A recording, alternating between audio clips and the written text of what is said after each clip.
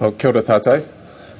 Yeah, so this is a bit of an update on some research that began in 2004 and is still going, and it was in connection with a radio program with Radio New Zealand. So I want to acknowledge Prue Langbein, who was an original collaborator on that research, and also I acknowledge the support from the Ministry and the Stout Research Centre at Victoria University, where I've been based for a bit of the time this year.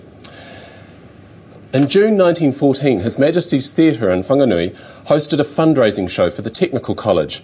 Billed as grand, polite, vaudeville and hypnotic entertainment, the evening kicked off with the Jesters Quintet and the comedian Mr. Fred Groombridge singing his screamingly funny comic songs.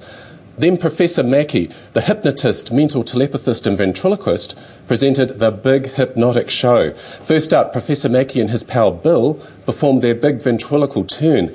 Then the professor gave a demonstration of the fun-making possibilities of hypnotism, supplemented by an interesting exposition of mental telepathy. Newspaper reports tell us that the professor's subjects were as clay in the hands of a potter, and their comical antics while under the influence kept the audience in continuous laughter. Professor Mackay's real name was Albert Godfrey. I'm not sure actually if he was Mackey or Mackay. And while he used hypnosis to entertain on the stage, his day job involved using it to treat functional and nervous disorders from his Gonville home.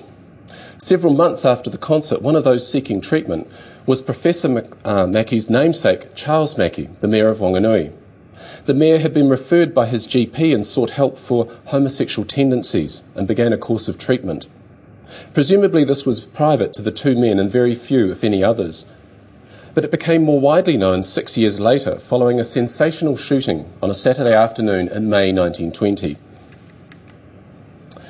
The first reference in the Wanganui newspapers was the following Monday in a story with a curious headline: "A painful sensation.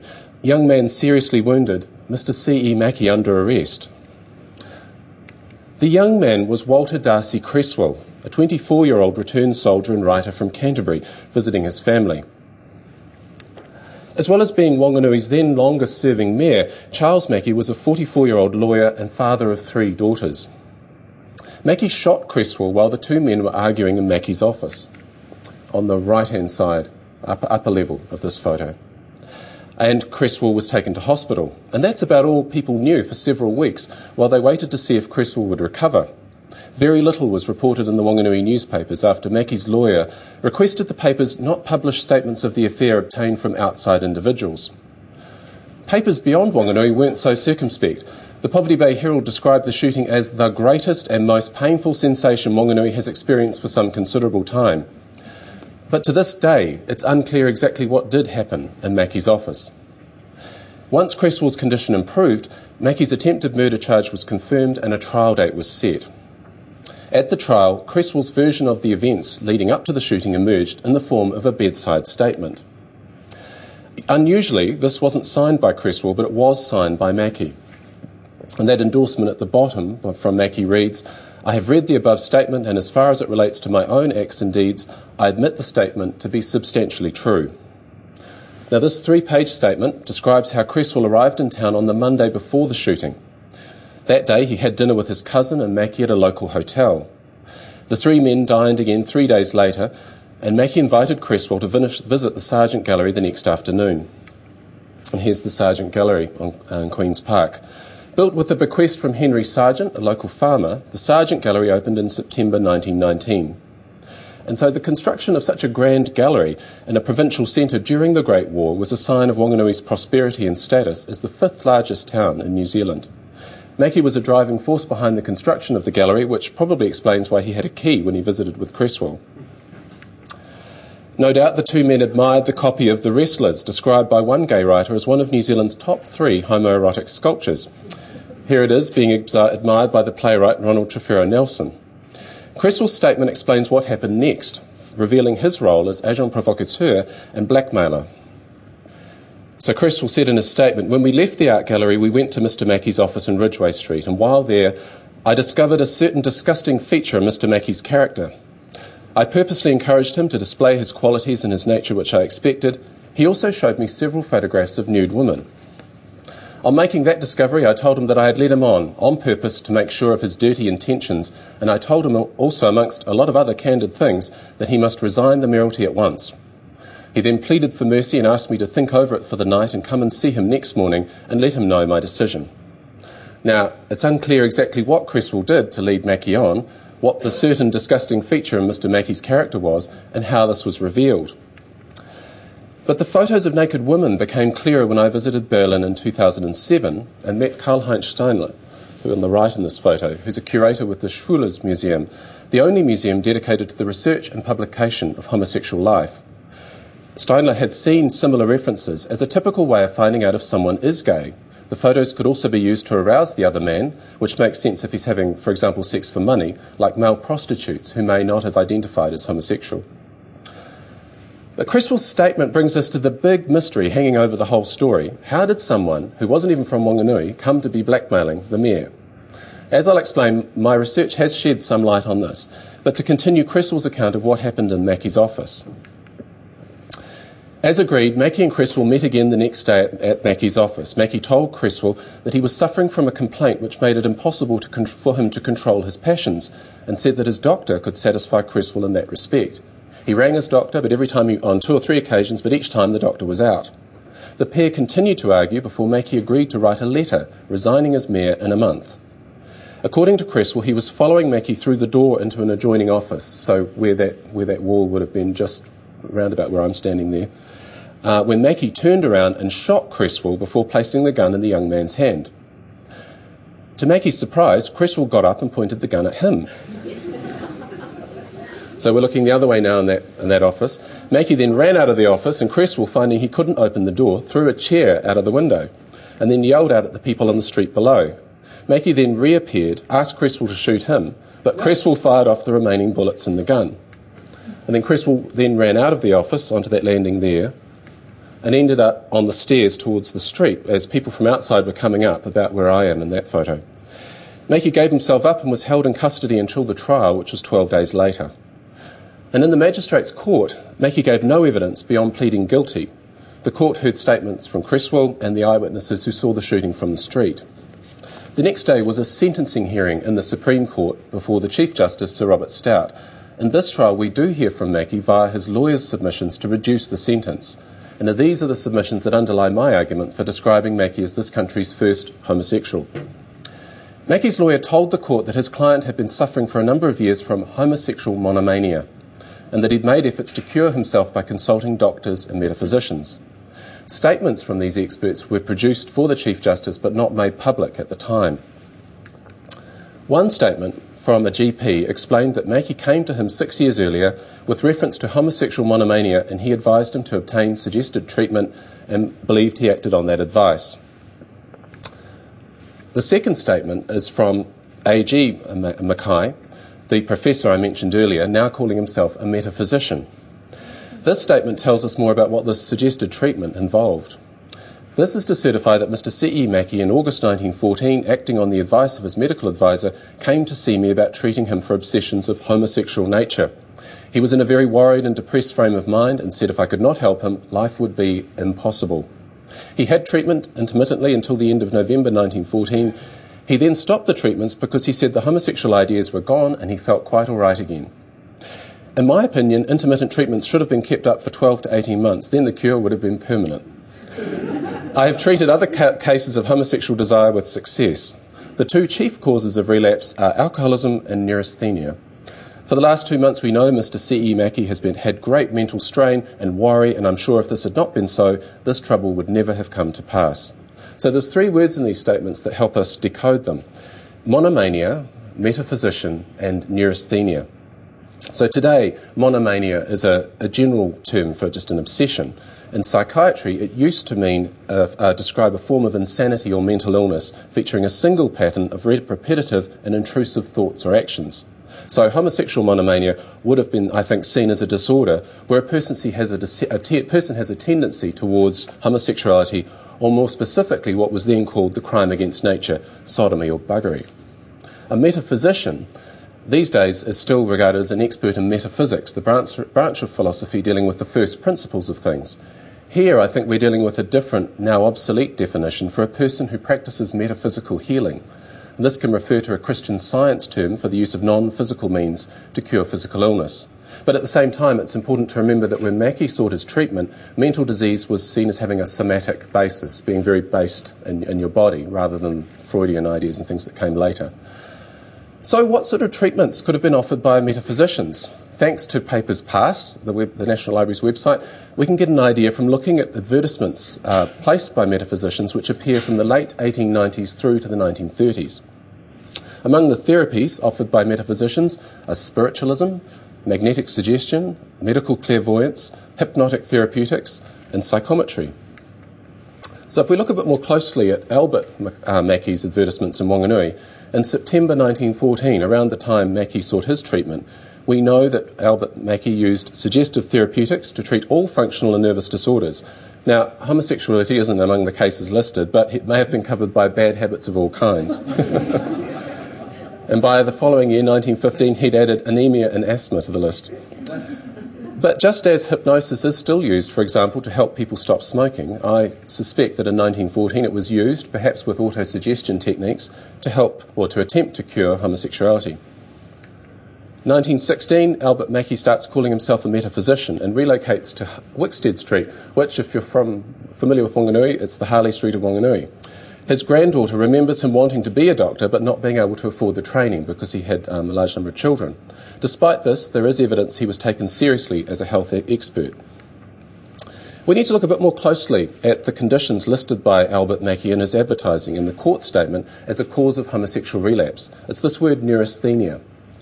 This is another obsolete term referring to a bewilderingly broad array of physical and mental symptoms attributed to nervous exhaustion. Bearing this in mind, it's significant that Mackie's lawyer told the court it was a matter of common knowledge that the accused had been suffering considerable mental strain over the last 3 or 5 months, and that, to a considerable extent, had unhinged his mind. So the argument is reminiscent of the temporary insanity and provocation defences in a murder trial that we're more familiar with today. The provocation defence has been controversially deployed in cases where a homosexual man has been murdered and the defendant, through his lawyer, argues that he was provoked by the victim's sexual advances and that this justifies a manslaughter sentence or an acquittal.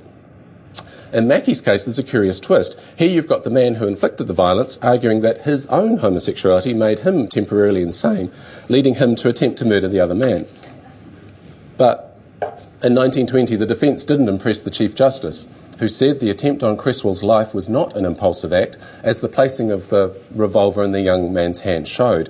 While accepting the fact of Mackie's sad affliction, Stout said he would have to impose a heavy sentence with the hope that Mackie would try to redeem himself and in the years to come be found clothed in his right mind.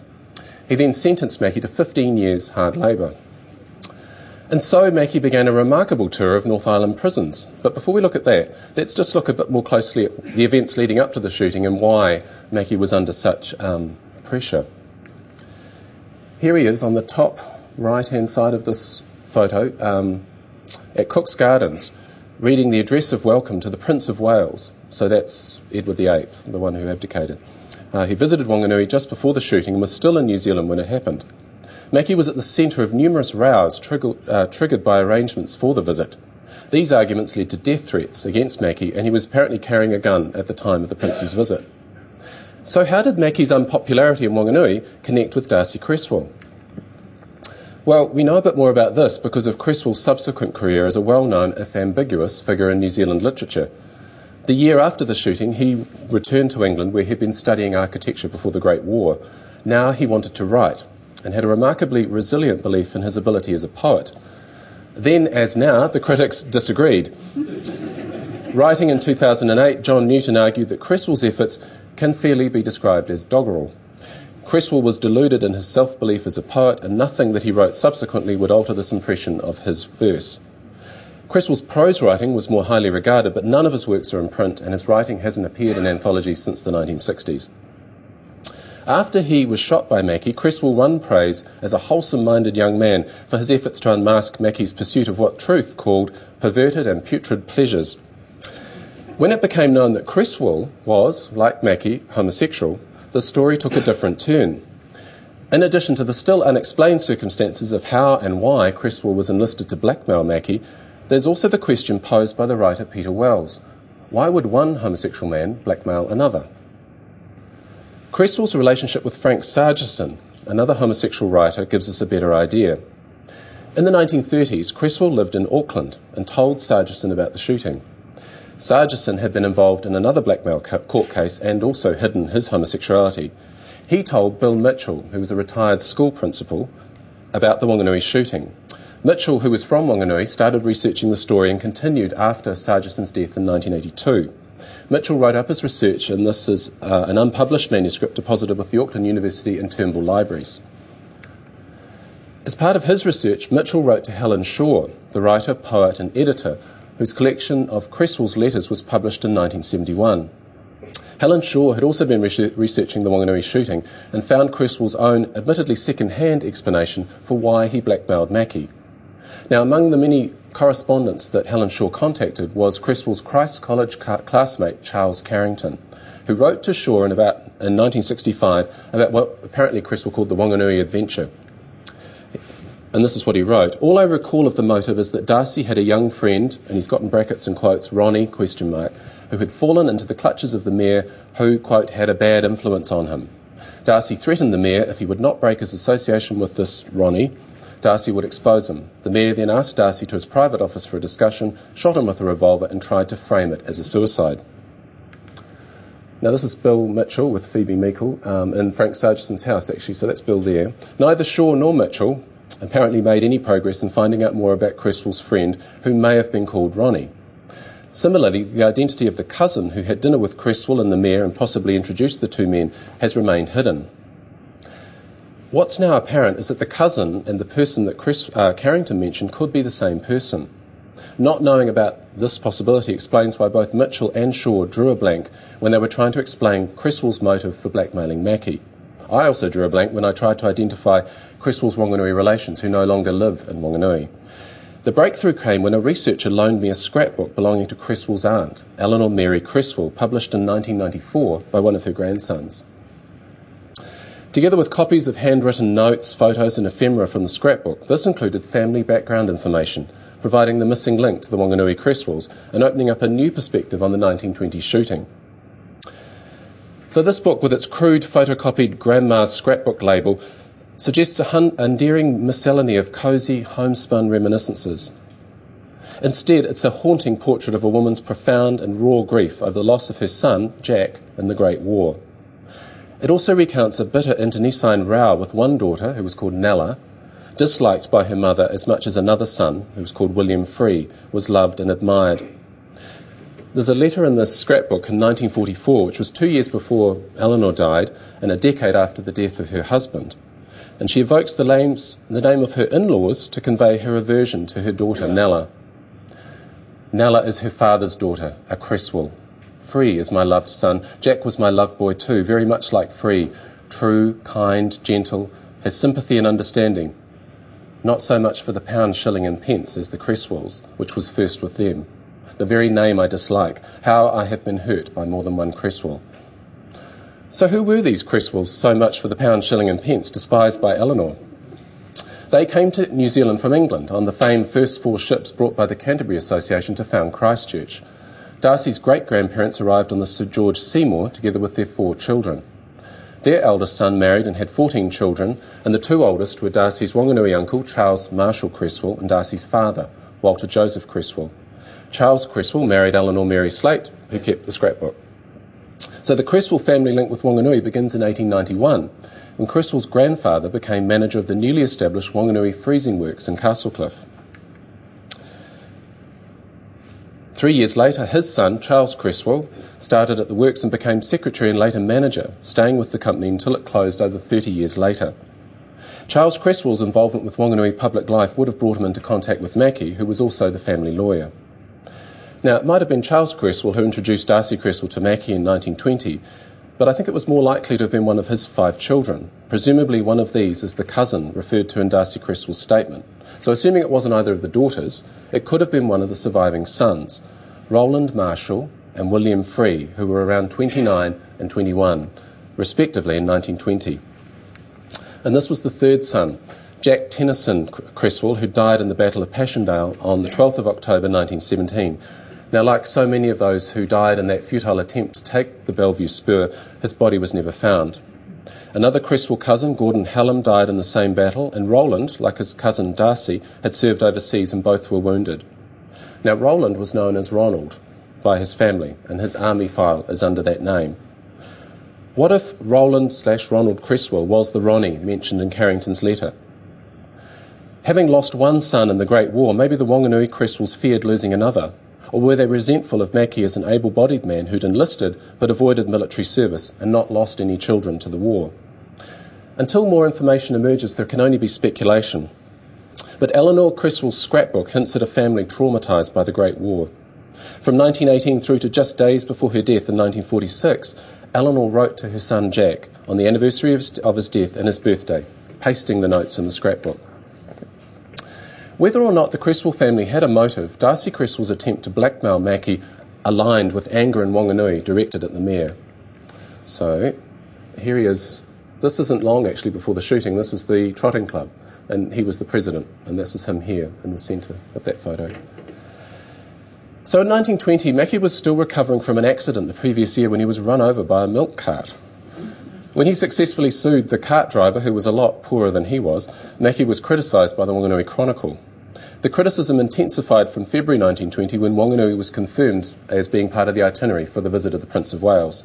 Now, securing the only concert in New Zealand for the Prince should have been a coup for Mackie, but quickly things unravelled. After he engaged out-of-town musical soloists, there was a storm of angry letters to the papers asking why Wanganui's own performers weren't good enough for royalty. Then there was another row when temperance groups objected to the claret cup to be served at the supper for young people at the Sargent Gallery after the civic concert. But these rows paled alongside the argument between Mackie and the Wanganui branch of the Returned Soldiers Association. Unhappy with its role in planning the visit, the RSA asked to be able to mount its own concert in the Opera House. This was agreed to, but the quarrel flared up again because of a row between Mackie and the president of the RSA, Nelson Gordon Woods, which is this chap here.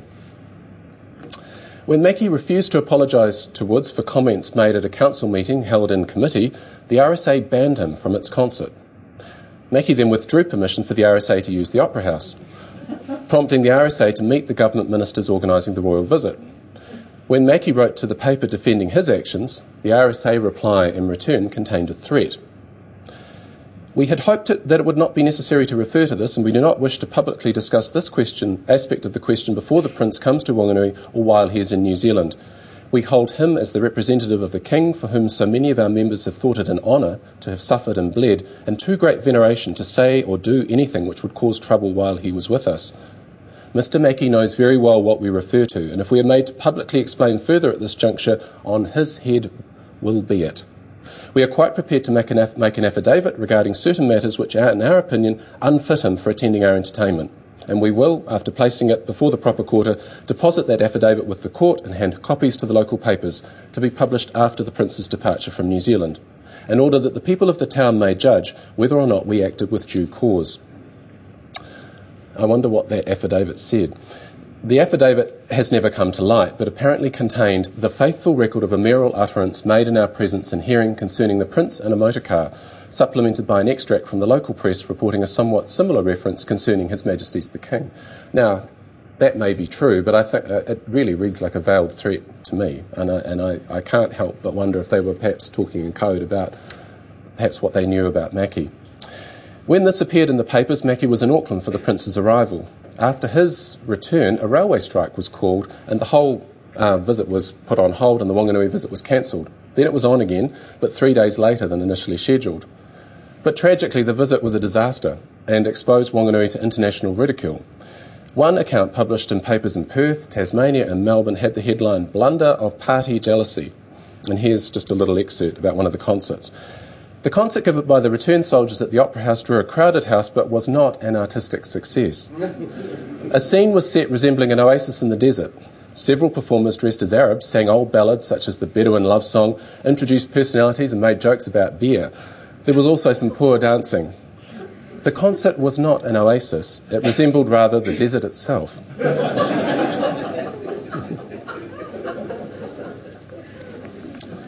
And it got worse. There was a power cut during the civic concert, and the Prince spent barely any time at the supper, after which the crowd stole the food and looted the silverware belonging to the mayoress.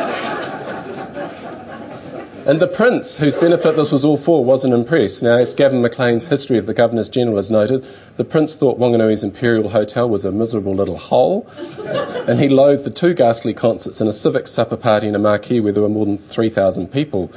As well as no electric light, the hotel boilers burst before dinner, so no baths and a very nasty dinner, he wrote in a letter. But worse still for Mackie, the row with the soldiers intensified after the Prince's visit, and the RSA allegations of Mackie's disloyal utterances and contemptible conduct were published. Now, he was also under fire from requesting invitations to events welcoming the Prince in Dunedin and Christchurch.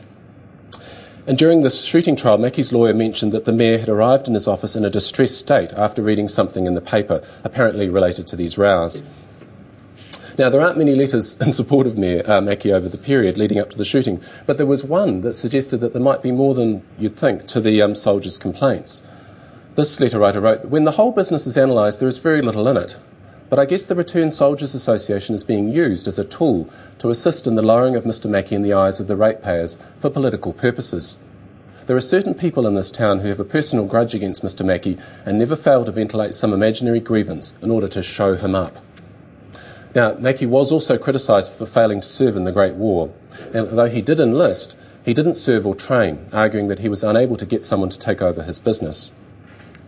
And here he is with the councillors that he was with in 1919. So this is the group that were this is the council at the time of the shooting.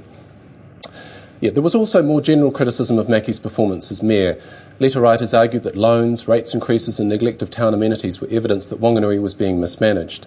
These anonymous correspondents called for a change in borough management, maintaining that sound business brains are wanted by the man sitting in the mayoral chair. So I think it's interesting then that the man chosen to replace Mackie as mayor was a businessman, Thomas Boswell Williams, who was also one of Mackie's very vocal opponents. Williams was also mayor from 1913 to 1915, following Mackie's resignation after a row with the borough engineer, which was to do with the town's power supply. So related to this, there's another explanation to do with Wanganui's power supply. Now, as I've mentioned, during the civic concert for the Prince, His Majesty's Theatre was plunged into darkness when the electric lights failed. Now, what had happened was that the power plant, which was originally built to supply electricity for the trams, couldn't cope with the initial demand. Over time, they'd added on businesses and things and other users as well as the trams. When the plant failed again later in 1920, Wanganui was without power and electric trams for 3 months. Now, Mackie was advocating hydropower. From late 1919, he'd been pushing for an engineering investigation of the Whangaehu River as a source of electricity, but there were strong advocates for other solutions.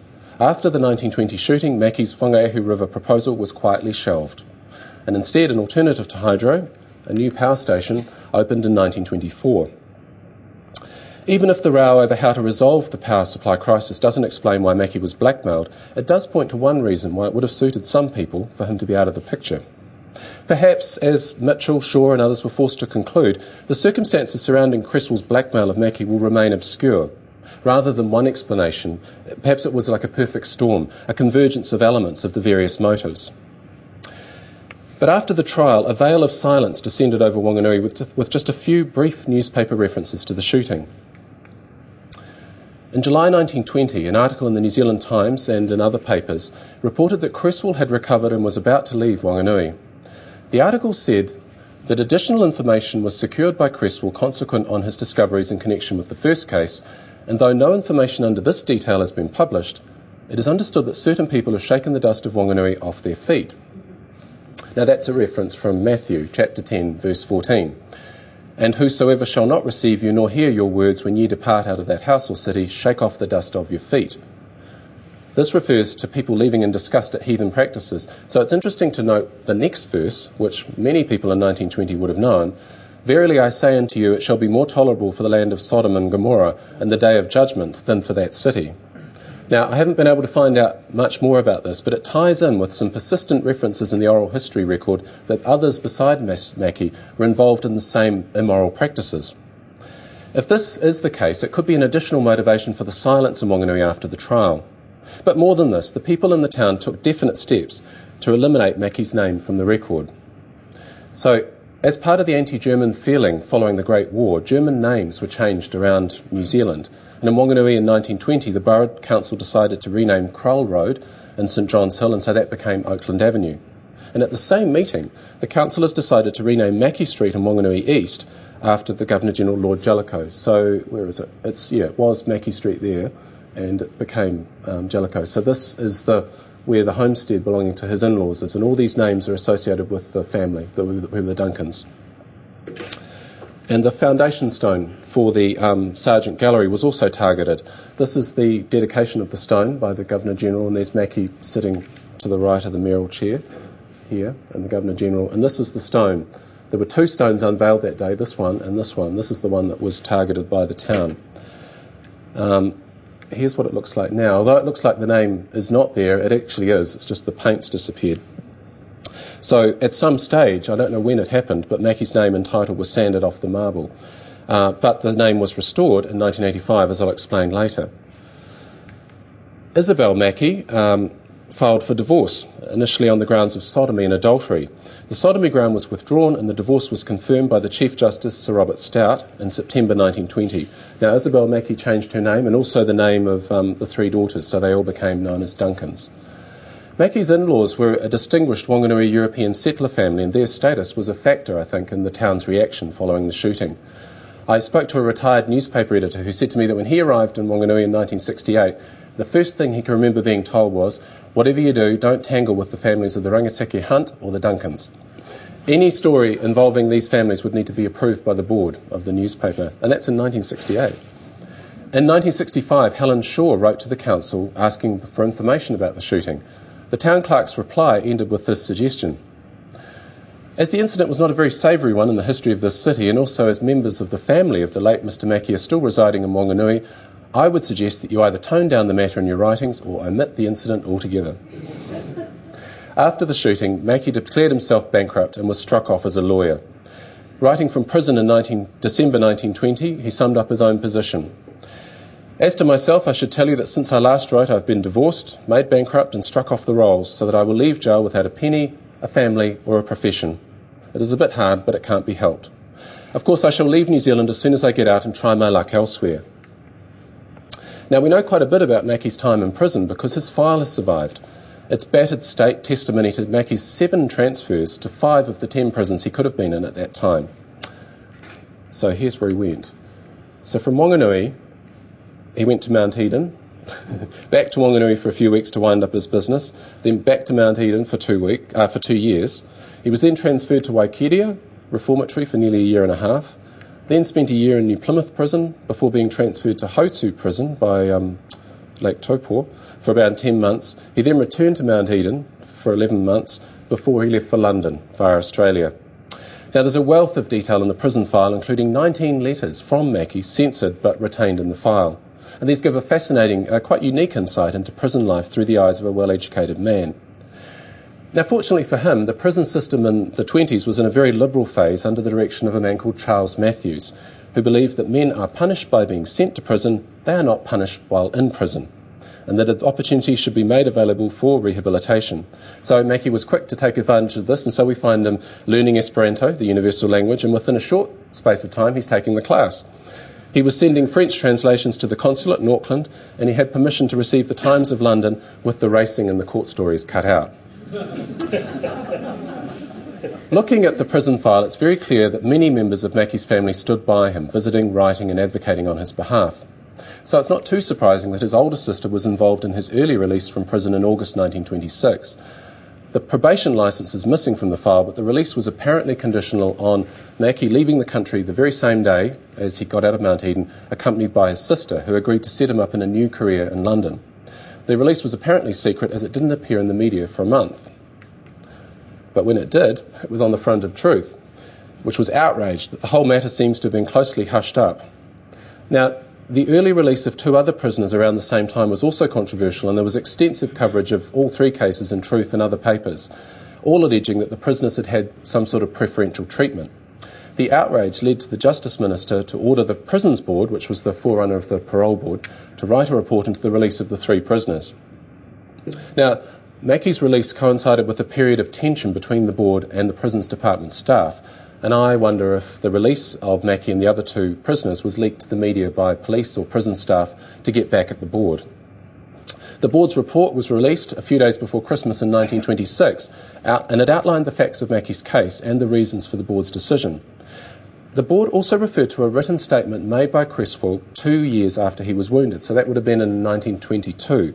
Now, I haven't been able to find any more information about this, so I don't know if it relates to that additional information that New Zealand Times story mentioned. And so Mackie's story moves to London. His new career, new business, which was apparently an advertising agency, failed and he lost his money. Now, there's very little information about what he was doing in London, but there are some tantalising glimpses. An enthusiastic follower of the Russian Ballet's 1928 season, Mackie drafted scenarios and sent them to Diaghilev. There are references in a memoir by Hector Bolifo, who was a gay expat writer who Mackie had mentored as a writer, who apparently left New Zealand because of the shooting.